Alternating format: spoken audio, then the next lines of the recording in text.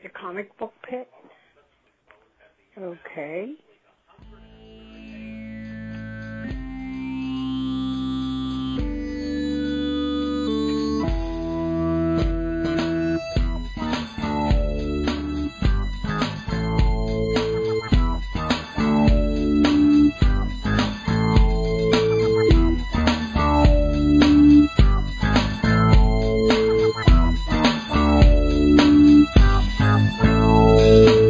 It is disappointing that we don't have a quorum. I finally started watching The Walking Dead and have a quorum to discuss it. And I have a question going into next week. Well, that's okay. Well, we can still, because the Duke and I have tagged him that enough times on the show that you and I can certainly. Yeah, no, all those times you guys have discussed either the book or the show, and I've just, hit the mute button and read a comic and waited for you guys to, finish, and then now I finally am into it. And I did, like I said in the past, I've always enjoyed it. I just never got into it. Well, now that I have AMC and I can watch, I don't watch it on Sundays, I'll admit that. I was watching, either football or the World Series, but Monday nights I'll queue it up on demand. It's funny, I don't watch it Sunday nights either, only because, Jen's not into, horror stuff, and I'm not gonna, ask her to go into another room while I watch The Walking Dead. So I'll usually either watch it, on my lunch break at work, or she works Tuesday nights, so I can usually catch up on a lot of my geek television at that point. Gotcha. So,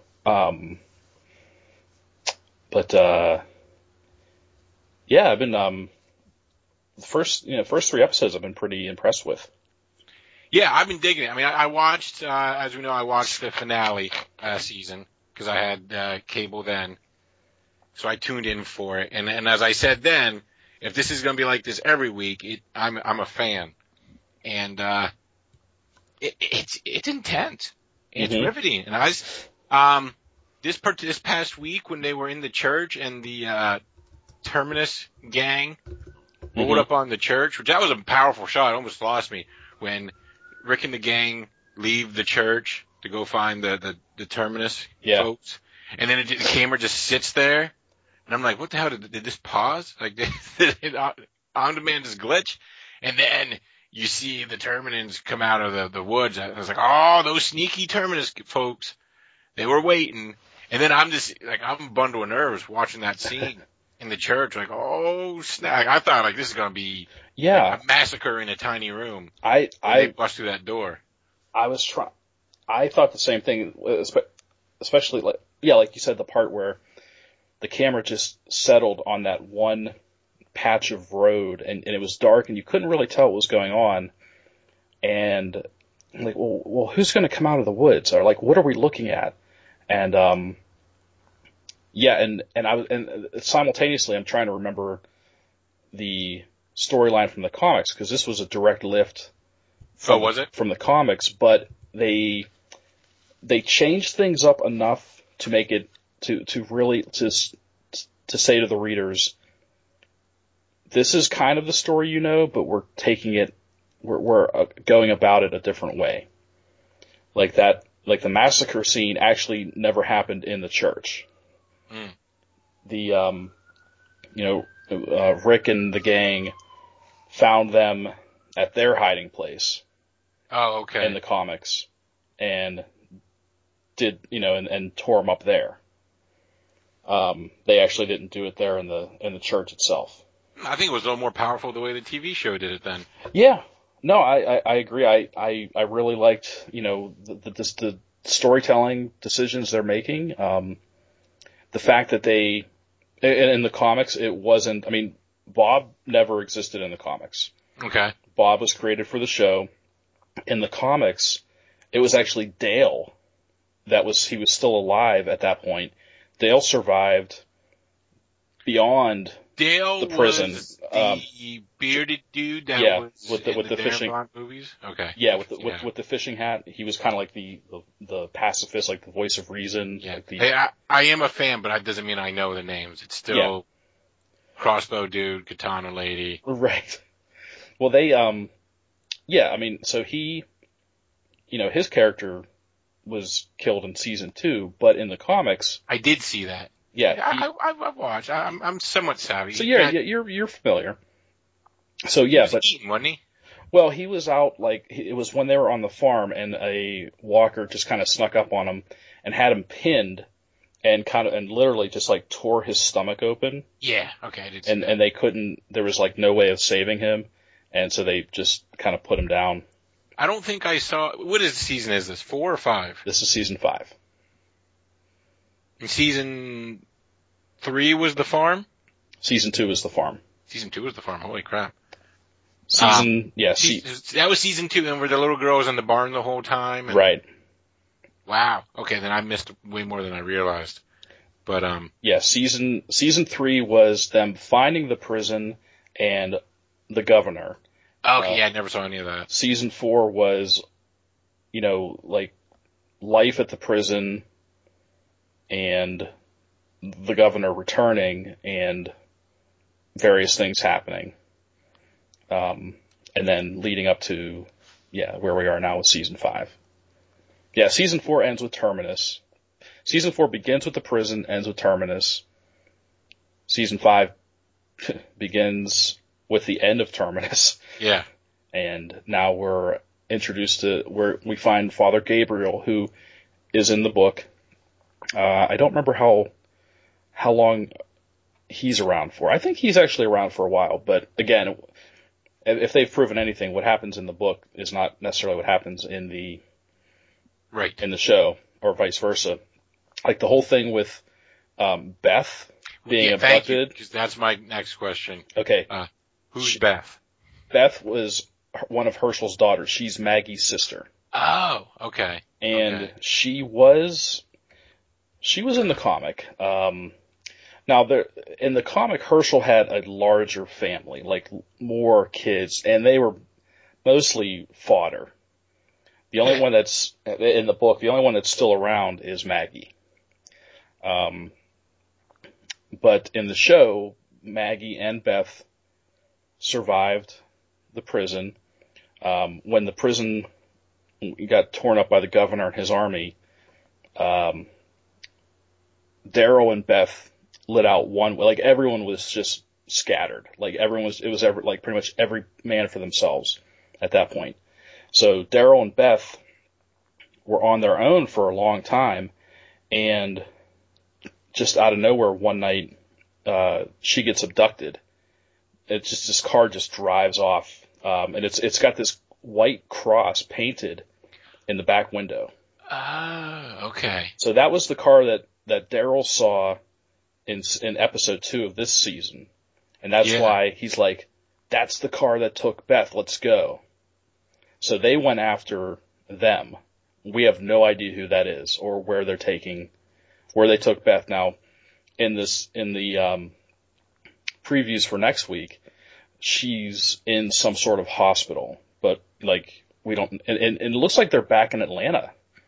From they show her looking out the window. Yes, yeah, I saw that. Yeah, it looks like they're back in Atlanta, but that's as much as we know. We haven't seen Beth since almost the middle of last season. That's how long she's been gone. Fascinating. She's been gone for a while, and everyone, there was rumors that she was actually abducted by one of the termites. But as we come to find out, the termites let people come to them. They don't go out and abduct people. They set the trap for people to walk into. Yes. They don't go out and hunt. And then they eat tainted meat. Yeah. But then, so this is a completely separate entity that we have no idea who or what it is. Gotcha. So I'm pretty excited to see this week's episode. And you still have the contention that going back to the first episode when they did the flashback at Terminus, you're of the contention that was not Negan at the end? I don't believe it was, only because I feel like, and everything I've read and heard, it sounds like Negan is going to appear at some point, and they made it very clear that every one of those original Marauders, let's call them, that tore up the termites before they became cannibals, all of those guys are dead. And I don't think they would have just shown a little glimpse of Negan just to kill him. Okay. So. See, Duke thought what too. I just found. We live in the modern age, no need to speculate anymore. If this website wants to cooperate with me, which it looks like it might not. Oh, well, I guess that's not going to happen. I thought I found a site where it said Robert Kirkman addresses the Negan rumors from the season 5 premiere. Yeah, Robert Kirkman says no, that wasn't Negan. Yeah. Because I just feel like that. Unless they do something to make him a better character, I wasn't really crazy about the idea of him being in the show in the first place. Yeah, I remember you guys dissing the comic book version pretty good. Yeah, well, all that aside, if and when they do bring him in, it's going to be a big thing. It's not going to be, you know what I mean? Like, that's why it didn't even cross my mind that was possibly Negan until somebody brought it up. So. Gotcha. I thought maybe it was a sly little cameo, but and Duke had sort of agreed with me. Well, Duke thought it was him as well, but evidently, I'll take it from Robert Kirkman that it was not. I guess I couldn't tell, but evidently that character in the show had face tattoos, and that was the giveaway. Right, and he was also the guy that they rescued. That was that guy? That was the same guy. The guy that looked like Charles Manson. I just saw a picture of it and I still couldn't see the face tattoos. It was so dark. But I definitely remember, that Charles Manson guy they pulled out of that trailer. Yeah. And then was chomped down on. Right. Because that was pointed out to me by somebody else because I didn't make that connection at first either. But that was definitely, but then I went back and that's definitely the same guy who was in the flashback. So when they got out and overpowered the Marauders, they threw that guy into, I guess they were going to save that guy for last or something. So, or they were just going to just keep him in prison forever as kind of just an FU. So, who knows? Indeed. Well, it's quite enjoyable. I'm digging it now that I'm caught up on that character, who I guess I had seen before, but just then I didn't remember. Mm-hmm. But no, I'm enjoying it. So when we get a full quorum again, we can all join in the revelry. Oh yeah, well I think this is good enough to keep. I assumed it was. Yeah, this is some good talk. I think you wanna. That was our cold open. Yes, cold open for Comic Book Pit, episode 176. I'm Dan. I'm back. Jared. That's Jared. We're talking all over each other tonight.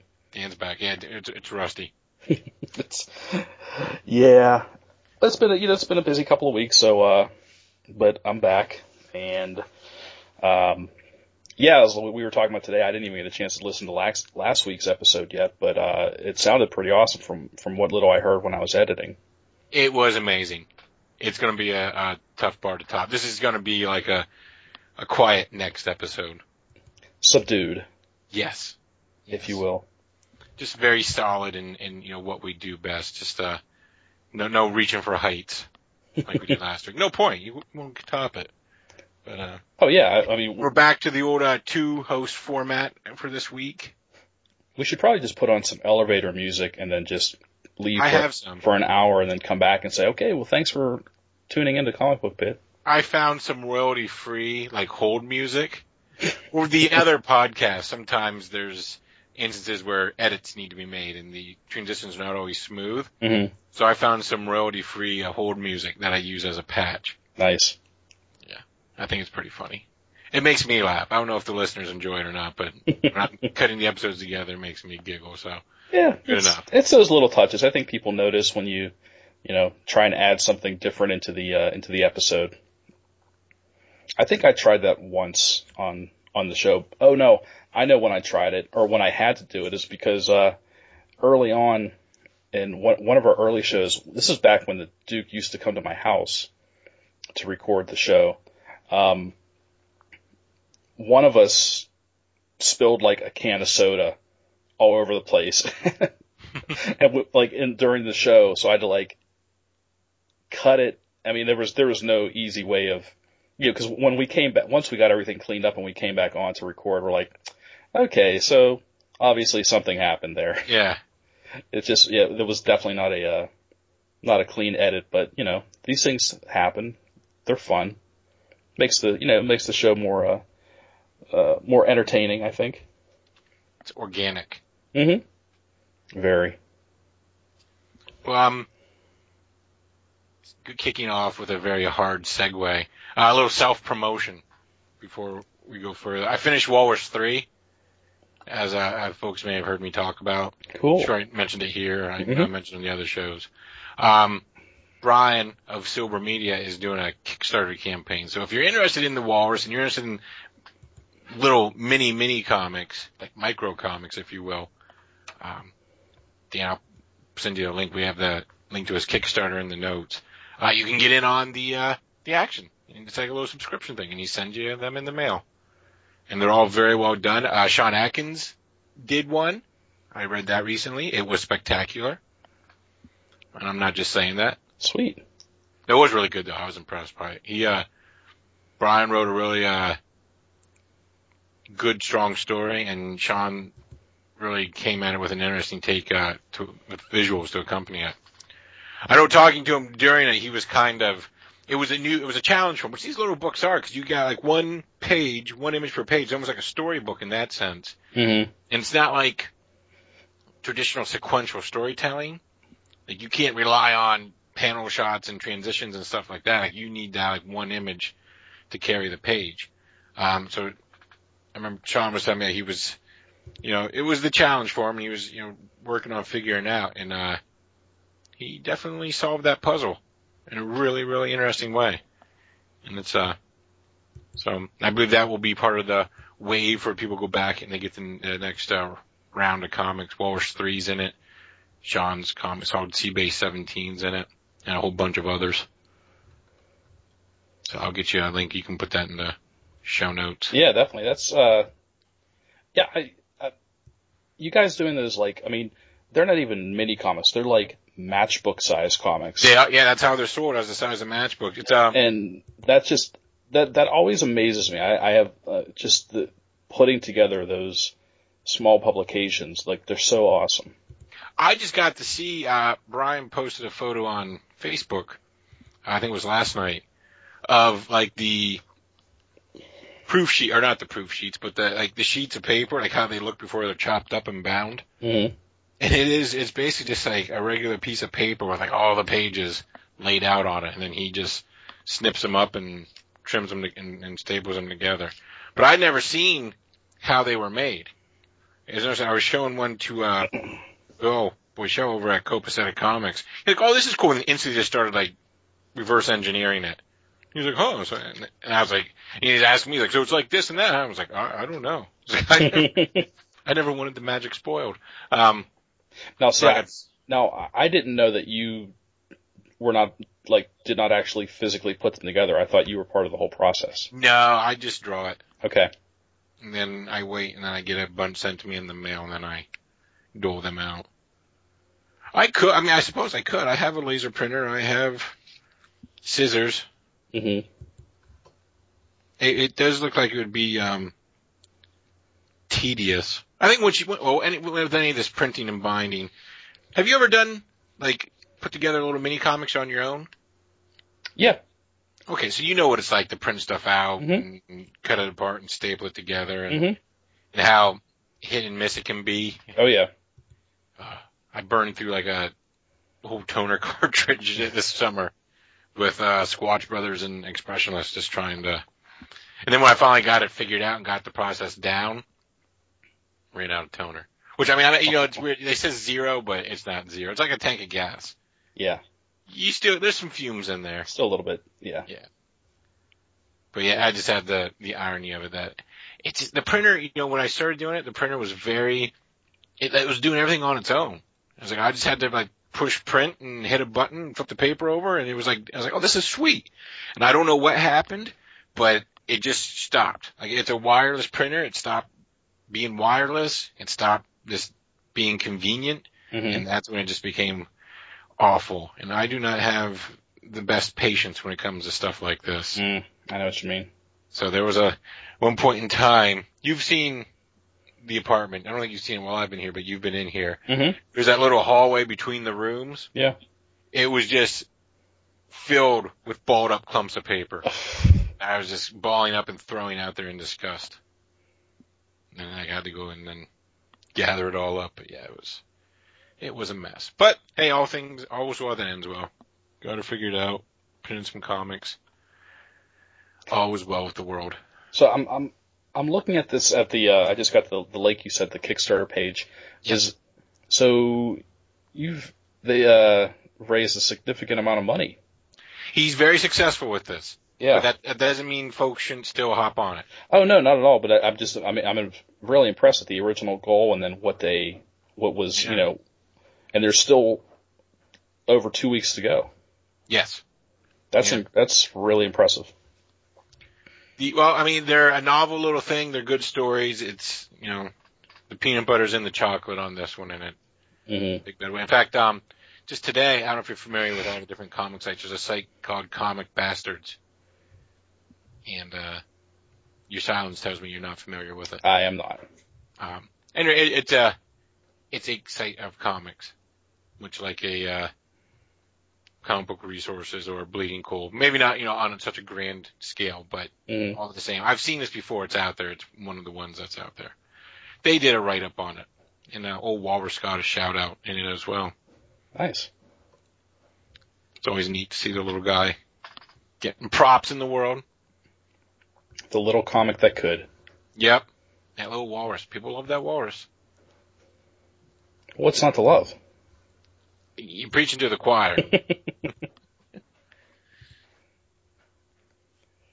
Oh, that was fun. Before I started the third one, I was talking to one of the collaborators from the Love and Monsters book, and he was asking me about the process. I'm like, usually there's sketches beforehand, and trying not to design on the page anymore.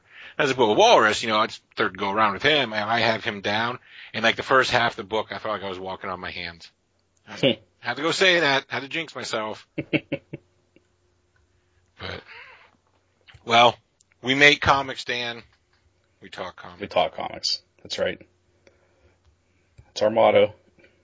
So, since you've been gone, if you'd like to kick off our festivities this week.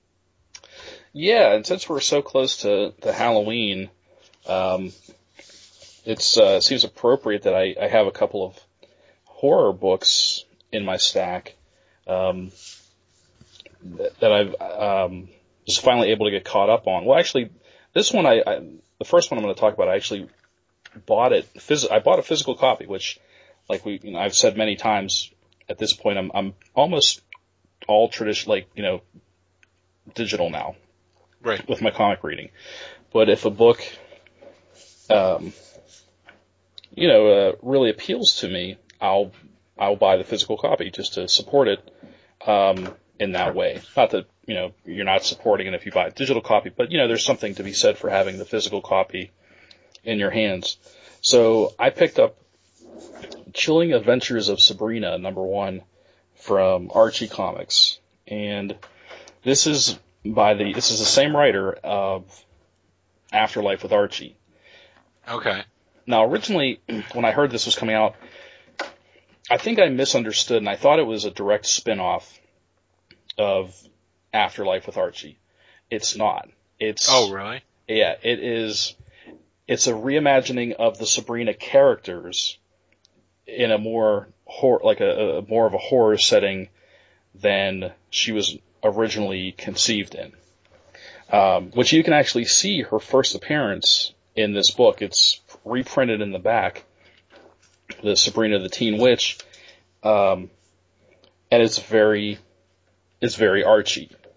The art styling and the humor. It's an Archie book. I mean, it's a, a teenager who, it's a teenage witch who is, trying to charm, boys, and, she makes love potions and helps her high school football team win. And it's very of the time. This, has an equal parts, it starts off pretty horrific. It's got a very chilling beginning, and with the birth of Sabrina herself back in 1951. So this is going to be her, growing up. It kind of shows her growing up as a child in the 50s with her two aunts, and she has the cat. I forget. Salem. Yes. And so I saw the show. Yeah. So the familiar characters are there. Sabrina, her two aunts, the cat, but it's the setting. It's a darker setting, a lot of dark humor, and some legitimate, just normal humor. And by the time we hit the middle of the book, which the first issue is, really you seem to get, I feel like you really get a lot for the, $3.99. I don't know the page count, but I think it's more than like 20, 24, 22, 24 pages. But this is definitely her as a teenager in high school, walking that line of trying to be a teenager, but also dealing with the fact that she comes from this supernatural background. And we also see a couple of familiar faces from the Archie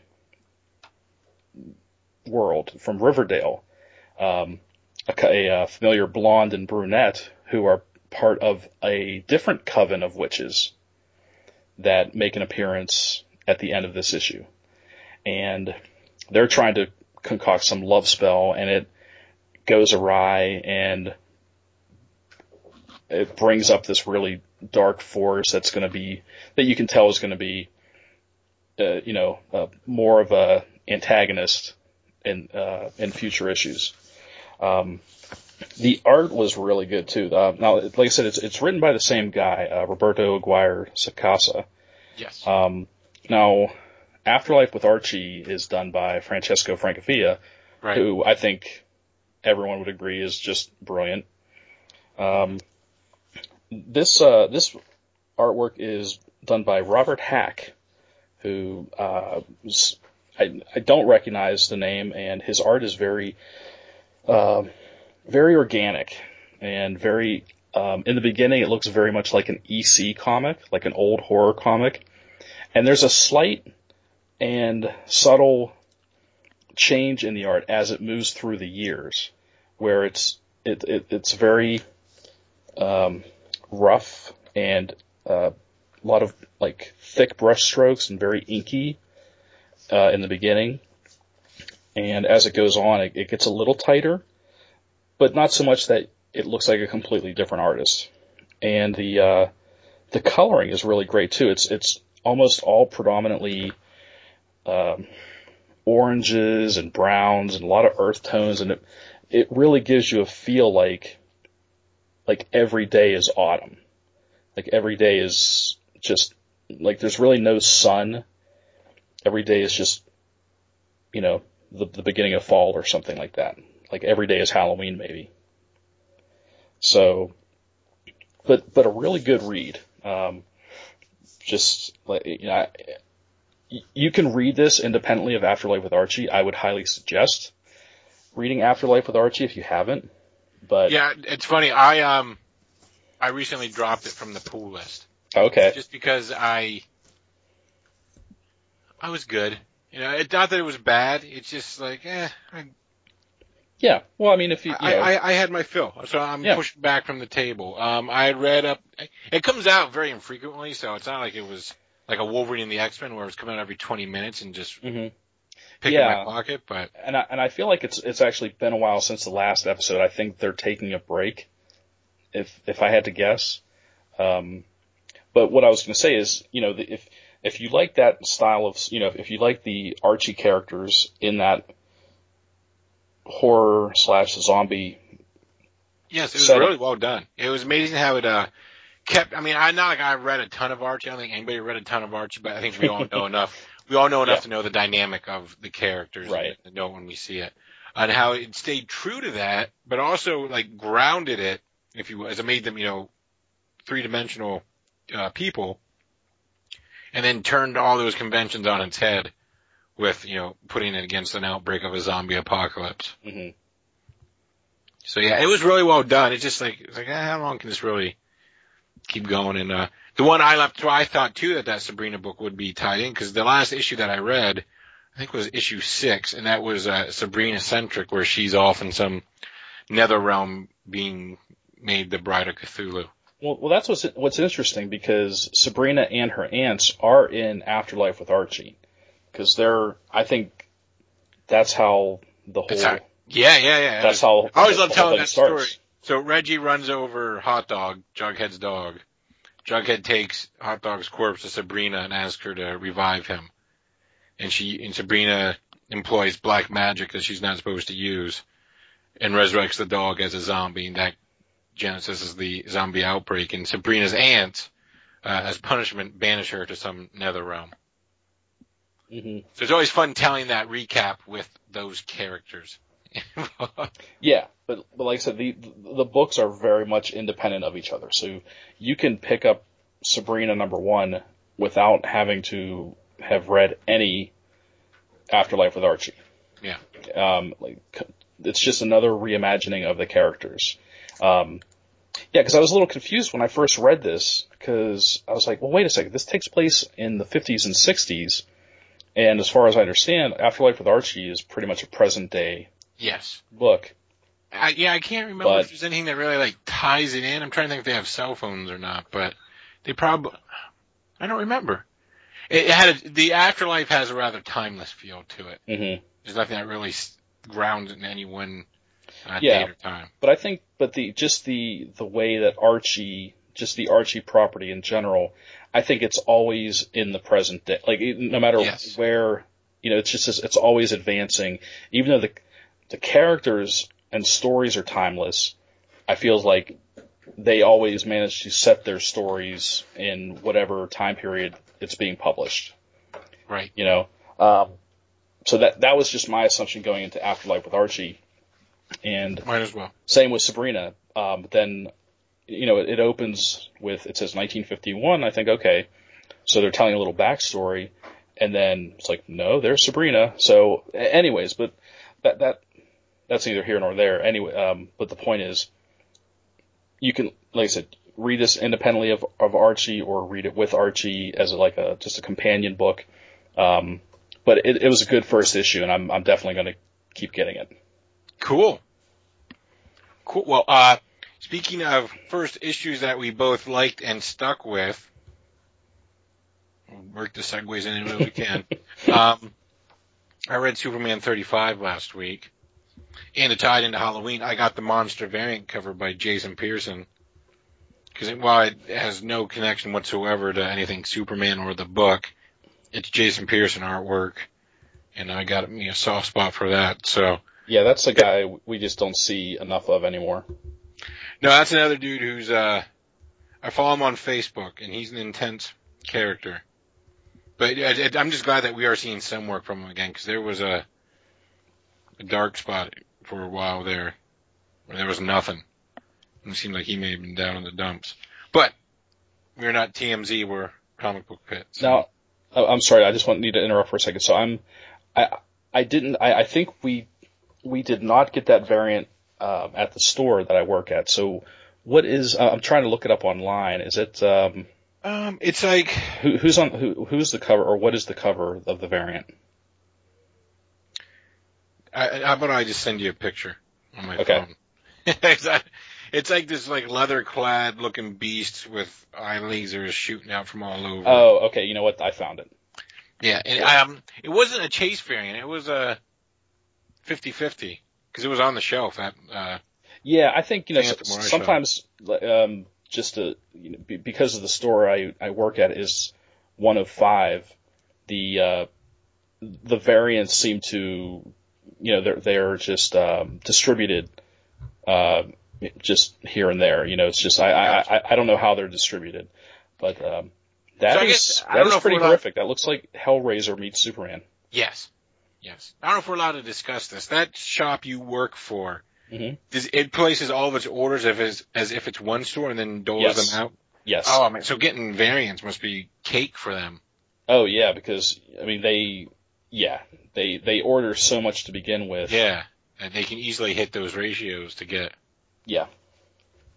Fascinating. But then it's just a matter of once they get into... Which one gets them. Right. So, I mean, I think there have been instances where, like my manager has placed specific orders for a specific variant cover, because there are a lot of customers that are still into, there was one guy a few weeks ago who's like, I want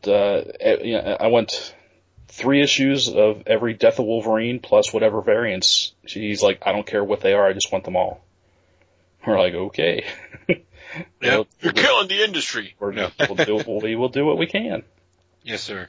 Anyway, but not to interrupt, but that was correct. Okay. So neither here nor that there. is an awesome cover by Jason Pearson. Yes. So when I saw that, I definitely grabbed that one. This is still good. I'm still enjoying it. This was very much a mid-chapter installment of this overarching storyline with that Ulysses character. He's like the analog Superman, where it turns out he's actually, I guess from this Earth's past. They sent him and his parents, his origin was set up very much like Superman's, where like his parents were scientists, the Earth was like in peril, so they tried to send him to a world to be safe. Here they sent him like some alternate dimension, and then he's come back, and it turns out he's from this same Earth that, Superman and such lives on, and he just was gone all this time. Now he's back older and la-di-da. So now he's trying to find his way into this world, and there's been this new villain called the Machinist introduced in this storyline, which is a very interesting new bad guy for Superman. Again, nothing that really there was no holy cow moment in this issue. It's very strong. But it just very much it serves to tell the story. There's no.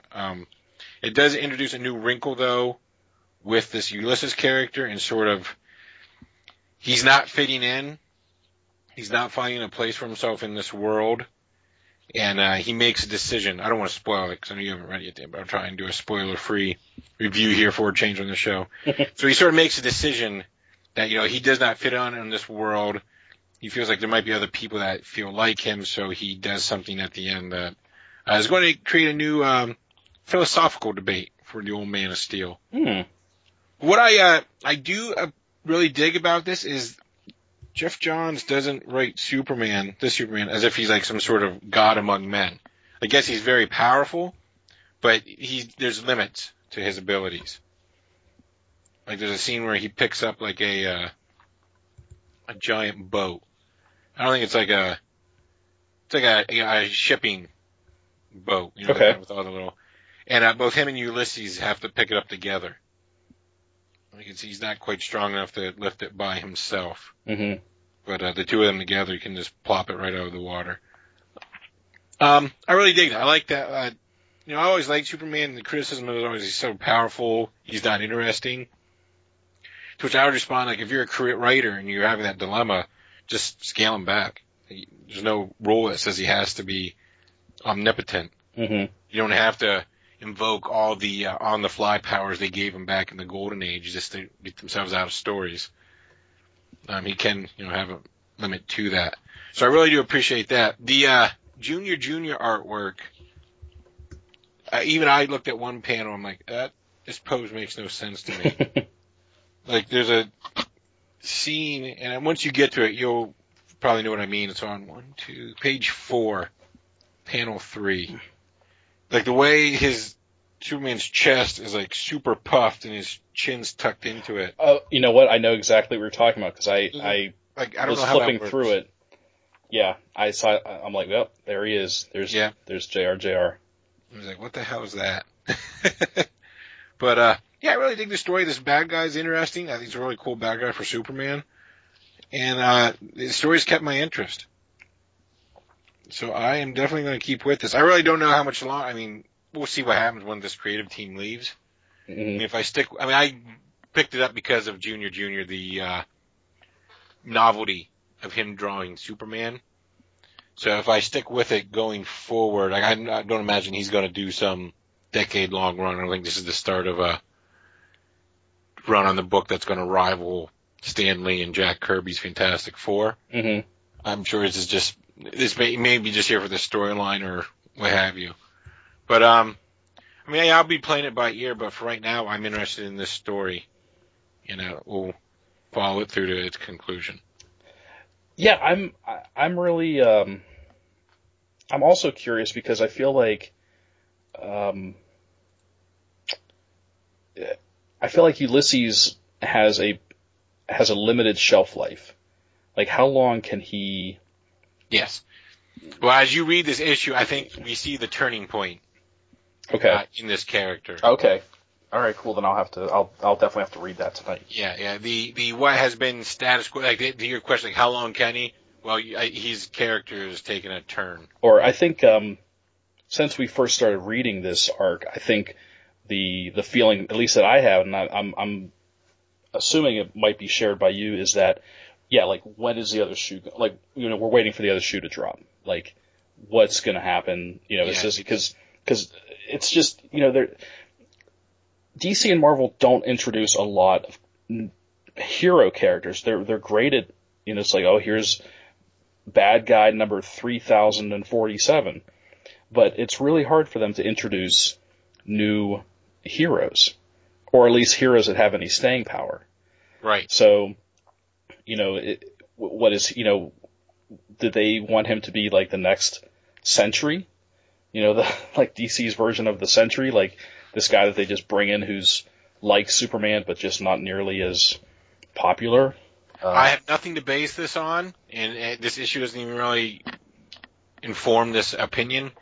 I think this character is finite. Mm-hmm. Yeah, that was my feeling as well. I just wondered which direction they were going to take him in, if he was going to go. And I'm not even sure which. I mean, it could still go one way or the other with him. Mm-hmm. I think this issue kind of makes you think one thing, but it could end up going another. But I still think this is I don't think this character is going to be, on lunchboxes anytime soon. Oh, no. I mean, not unless he gets rid of that mullet. I think it's his thing. Yeah.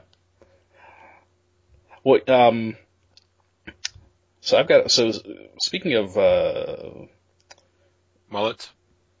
Yes, took the words. No. Speaking of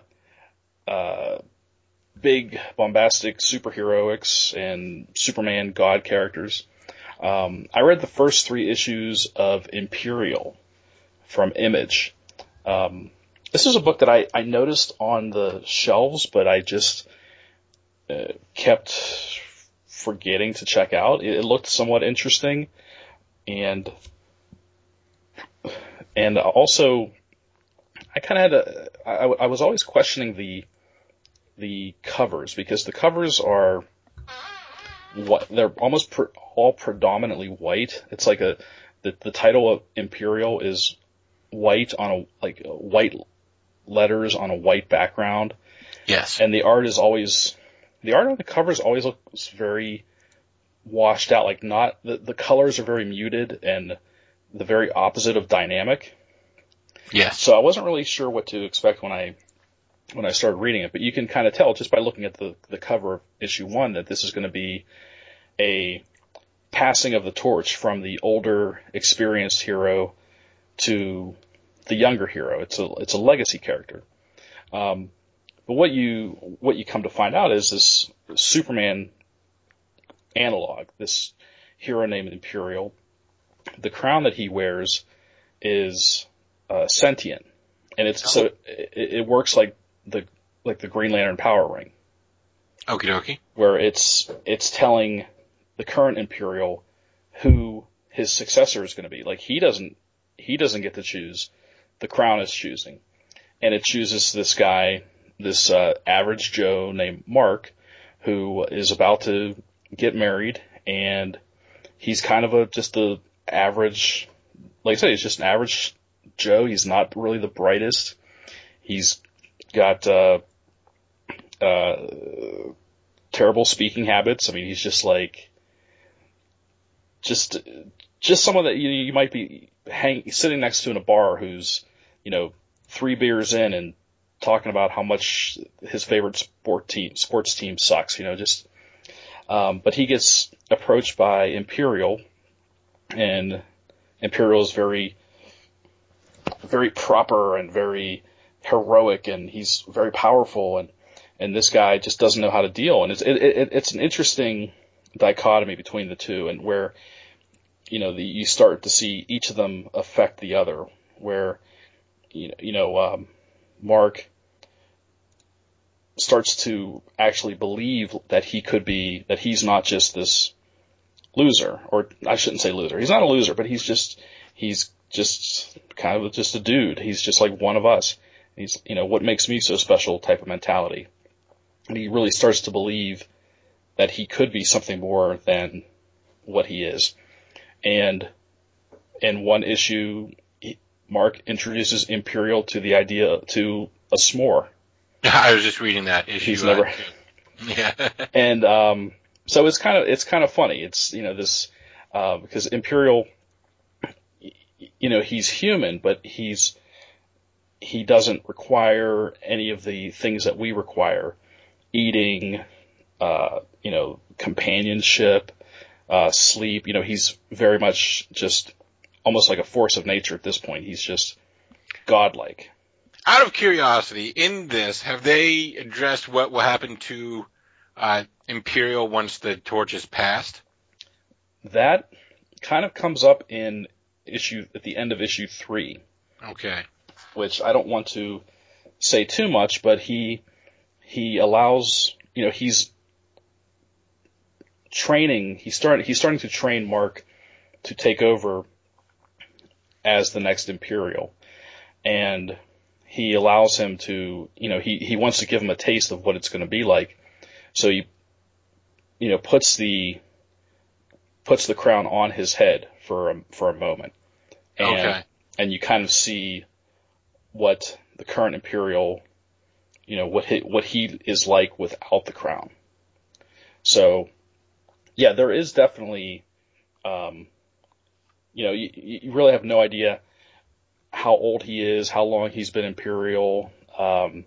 They make very, very vague references to it here and there, but just the overall, feeling is he's just been Imperial for a long, long time, and it's time for him to, pass it on to someone else.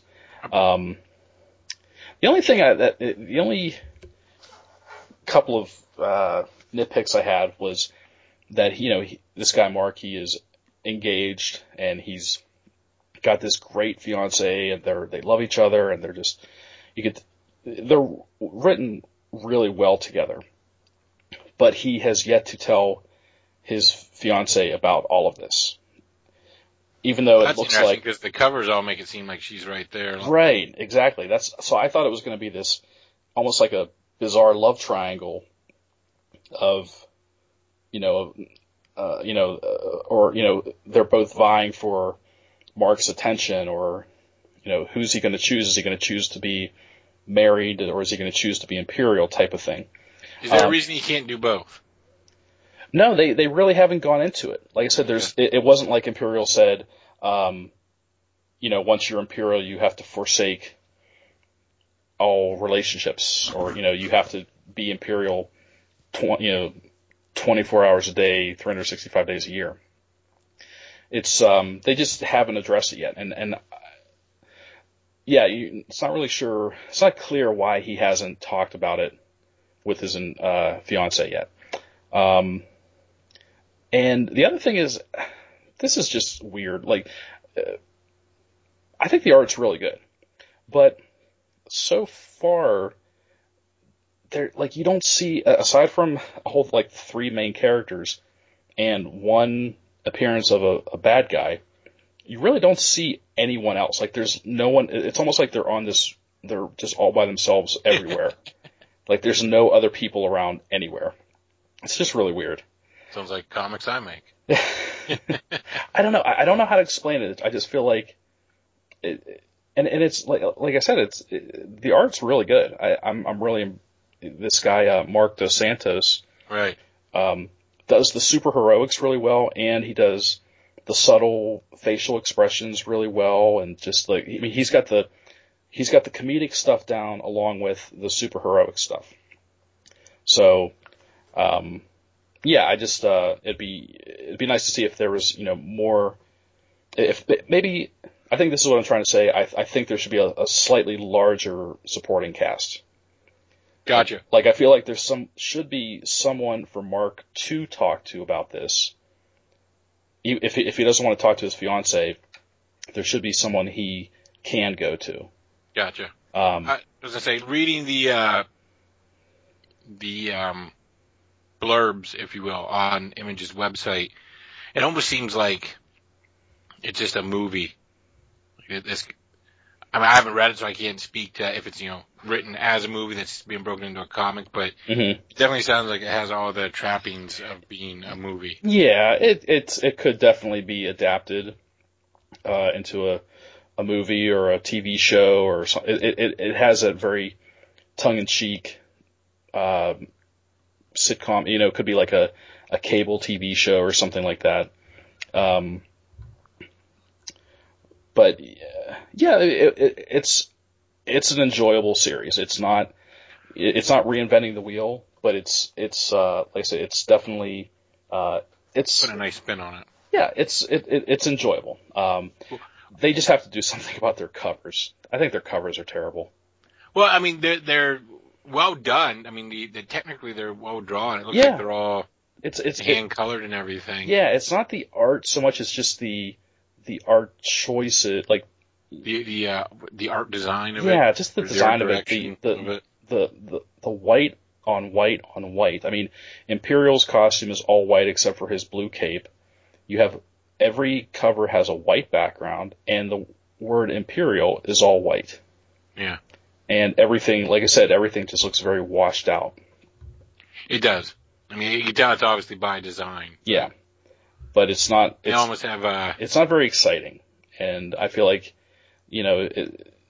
covers. I mean, comic book covers are basically, the movie poster for a book, and these are some pretty boring posters, in my opinion. It has a Norman Rockwell feel to it. Yeah, that's a good point, and that, I think that would be good for one issue, but after that, I feel, or maybe a variant cover or something.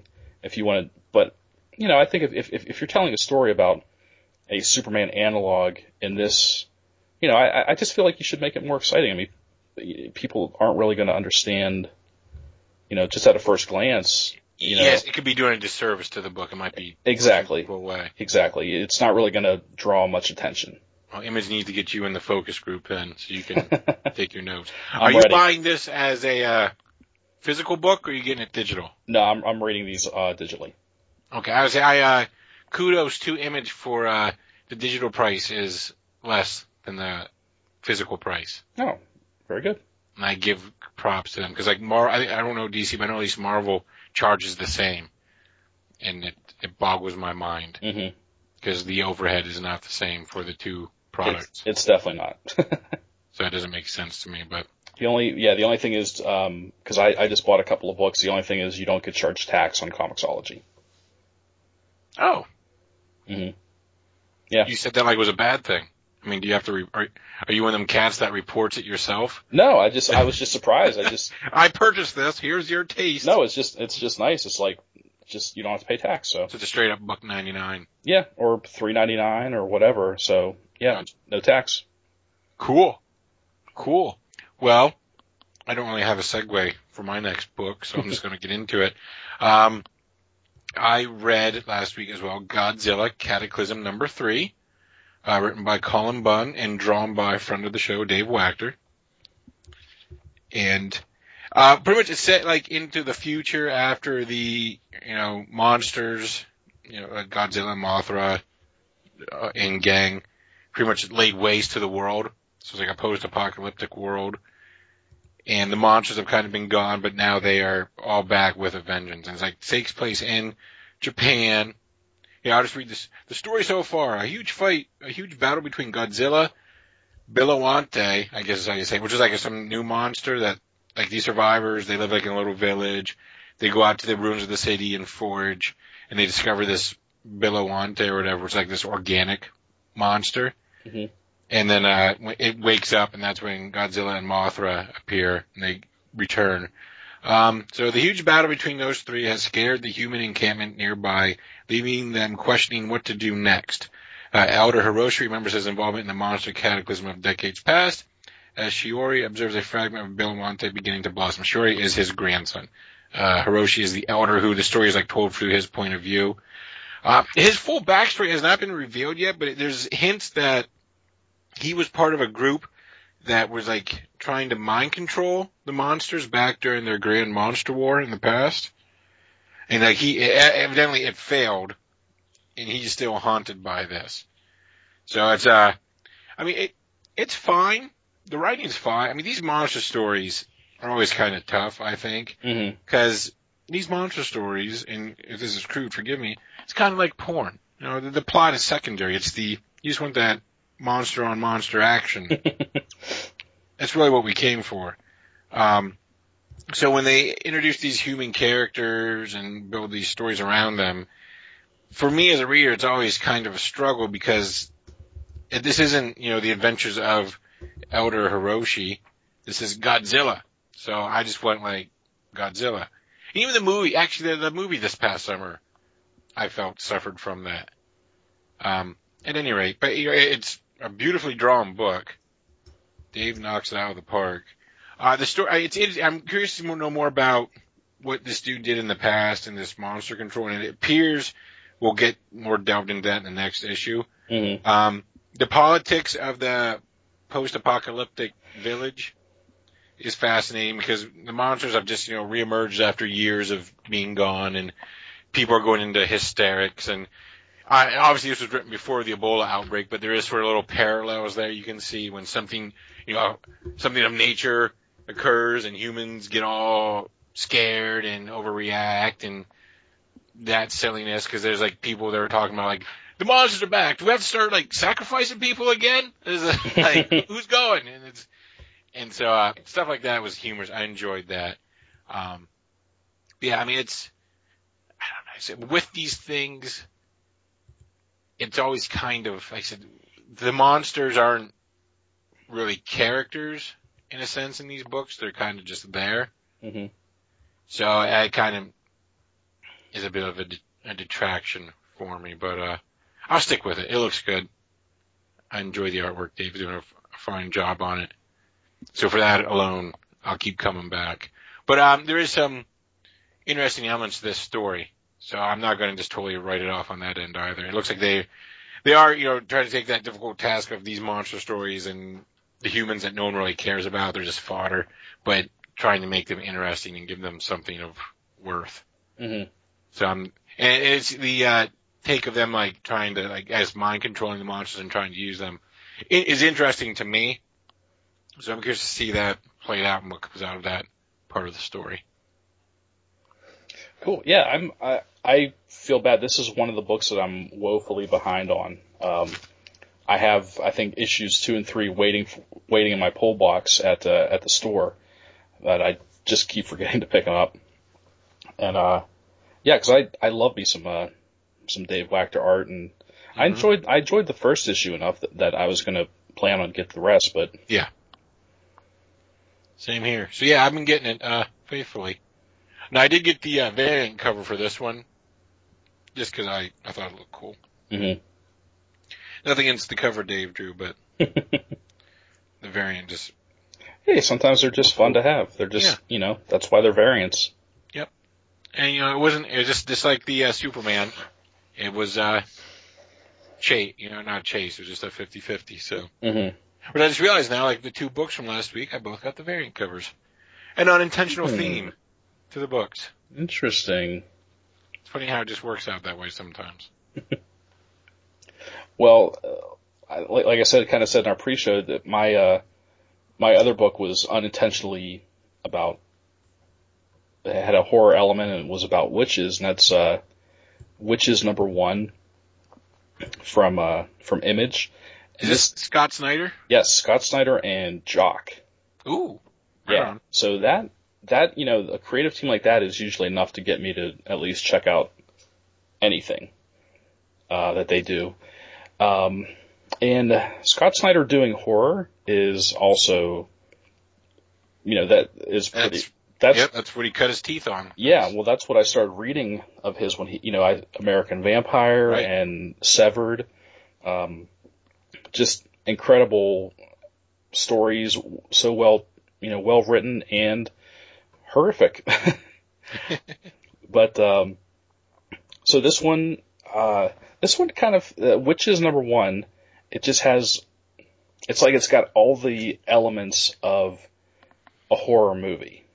When you're reading it, it has this really, twisted opening, like a cold open. There's a isolated house in the woods. There's animals doing strange things. Like an appearance, that comes and goes of this slender, this person. You're just not really sure what it is. And all these elements are kind of sprinkled throughout the issue. And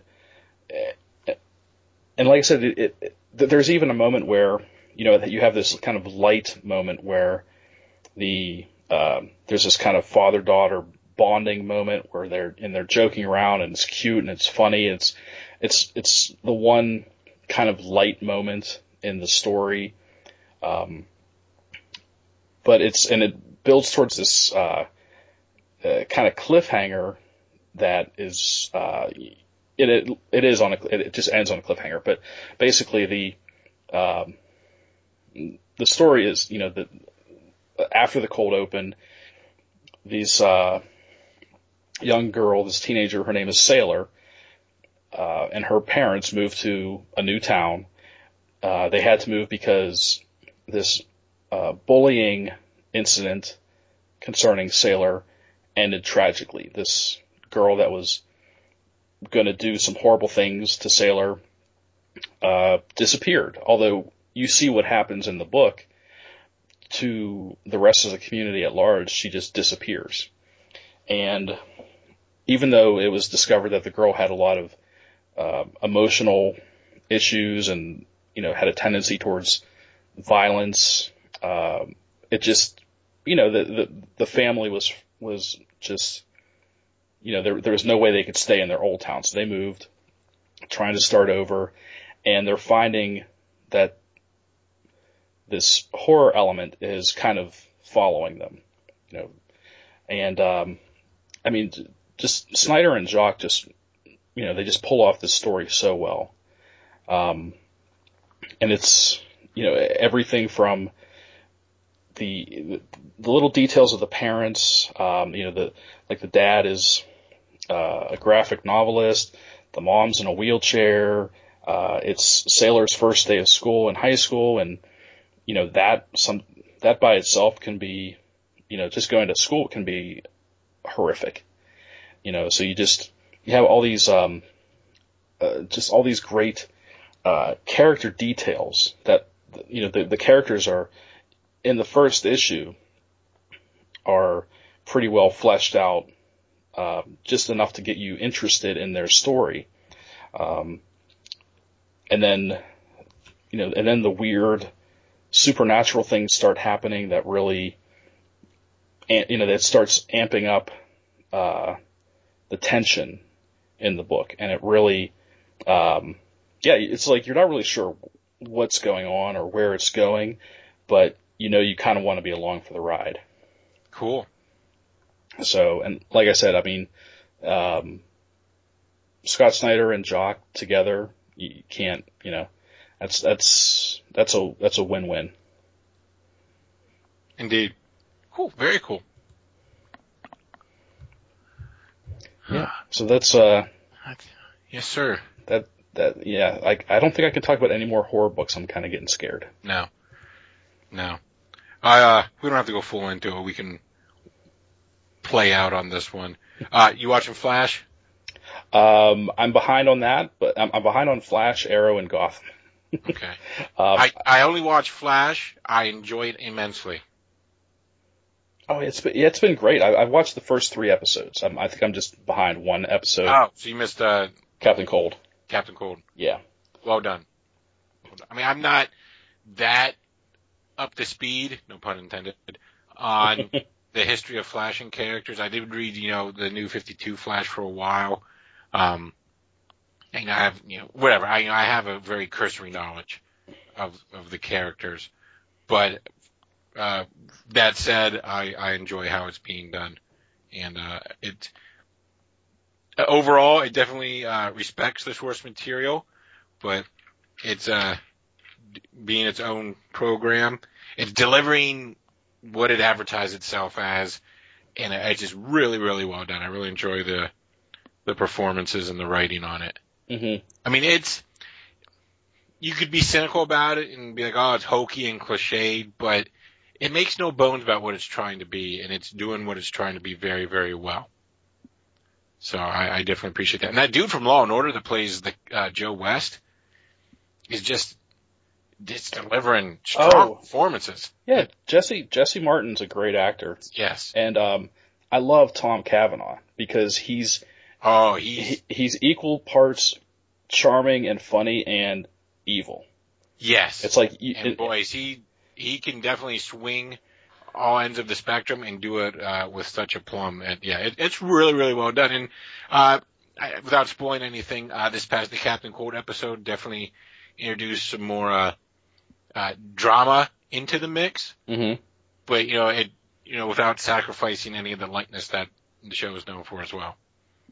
And I'm really, really enjoying it. And it's off next week, so you have time to catch up. I don't know if that's because they only did like a short order to begin with, or I don't know what's going on next week on CW. Maybe CW is doing election coverage, and that's why they're off next week. But who knows? They'll be back on November 11th. Okay, so just 1 week. So yeah, just 1 week. Yeah, first when they're like, we'll be back on November 11th, you're like, oh my gosh. But then you look at the calendar like, oh, it's just 2 weeks. Yeah. Okay.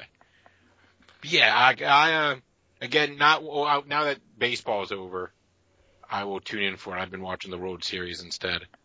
But I will tune in on Tuesday nights at 8. And then I will make Sean Atkins listen to a recap of it on the Figured Out podcast. Because we record that program right after at 9 p.m. on Tuesdays. Okay. So I'll just make him be the Flash recast for the next couple weeks. Nice. Well, there are definitely worse things to talk about. So, but no, I'm glad that I'm really happy that it's so well received. Now, did you gripe that each show begins with "My name is Barry Allen. I'm the fastest man alive"? Yeah, that was me. That's just like the theme song, if you will. Now, if it's doing that like in season 7, then I'll be like, yes, this is overdone. But I mean, it's the fourth episode. It's but they do that with Arrow. Well, do they still do that with Arrow? I don't watch Arrow, so I can't speak. I think they still do it with Arrow. I'm gonna go out of character and not be cynical and be like, it's still early. It's still, people are still catching on to this thing. It's, if it was the actual plots of the episodes were shoehorning that in, then I would roll my eyes with you. But since it's sort of like the recap theme song bit of the show, I'm going to cut it some slack for a while. But actually, if it continues down the road, then I might hop on that. I think I first got tired of it way back years ago when I was really into Burn Notice. Oh yeah, wasn't that like how that show every started episode, as well? It was like not the theme song of it, but It was just every episode started with him, my name is Michael Weston, and telling his story, and that until the very last episode. And I think that went like 7 seasons. I get it, but on the other hand, I also get why they do it. I get your aversion to it, but I also get the necessity for it. And I would understand that for 1 season, maybe 2, but after that, it's like, do something different. The old Stan Lee rule, every episode someone's first, even if it's the last episode. So. Yeah, but how did television last this long without them doing those openings? I don't know. That's what I mean. It's like... by the grace of God, built TV. How did we ever decide to enjoy television if they didn't tell us everything in the first 30 seconds? 12 seasons of MASH if they didn't tell me at the beginning of every episode. My name is Hawkeye Pierce. I'm the funniest doctor in Korea. Yeah. Aye. This is my friend Trapper. He's a drunk. Anywho, people are like, who's Hawkeye and who's Trapper? Hawkeye? That guy from the Avengers. Yeah. All right. Well, I think yes, sir. Yeah, MASH reference is a good place to end it, so. Yeah, it's always a good place to end a podcast in 2014. Now I'm going to go watch some MASH because I miss it. Yeah, I'm going to watch some late run MASH where it got all didactic and preachy. That's kind of, I mean, I watched it to the very end, but I definitely didn't enjoy the last seasons as much as I did. I remember being a kid and I was like, what the hell is this? I was like, well, this isn't, like, there's one where they smothered a kid and like Hawkeye's like remembering it and like first it's like a woman holding a chicken. Oh, that was the finale. Oh, that was the finale? Yeah. Okay, as a kid I didn't realize that was the finale, but I'm like, what the hell just happened to MASH? Like, this isn't funny. It's like, be funny, MASH. I was like, this is all like, yeah, I saw that as when I was, not like when it aired as a kid, I saw it in repeats as a kid and just being like, what the heck? Yeah, because in the finale he was, I think he might have been in a mental hospital. That sounds familiar. I think it was like that wasn't like a live thing where he was hallucinating and seeing chickens. It was like it was a flashback. Yeah. Yeah. So again, people were like, what are they talking about? They're still talking about MASH. They said they were going to stop. Like, the show was supposed to be over. Like, where's that music? Next week on MASH Talk. Yeah. Let's talk about Colonel Henry Blake and his fishing hat. Yeah. All right. So Colonel Potter or Colonel Blake? Oh, Colonel Blake. Colonel Blake all the way. I don't know. There's a soft spot for old Harry Morgan. You know what? I liked Colonel Potter early better than Colonel Potter later. Colonel Potter when Rader was still around. That was my favorite Colonel Potter. Yeah. So. Colonel Potter. All right. And screw Charles Winchester. Always. Yes. Bring back Ferret Face. Oh yeah. All right. All right. For reals this time. All right. So this has been Comic Book Head episode 176. I'm Dan. I'm Jared. And we'll see you next week.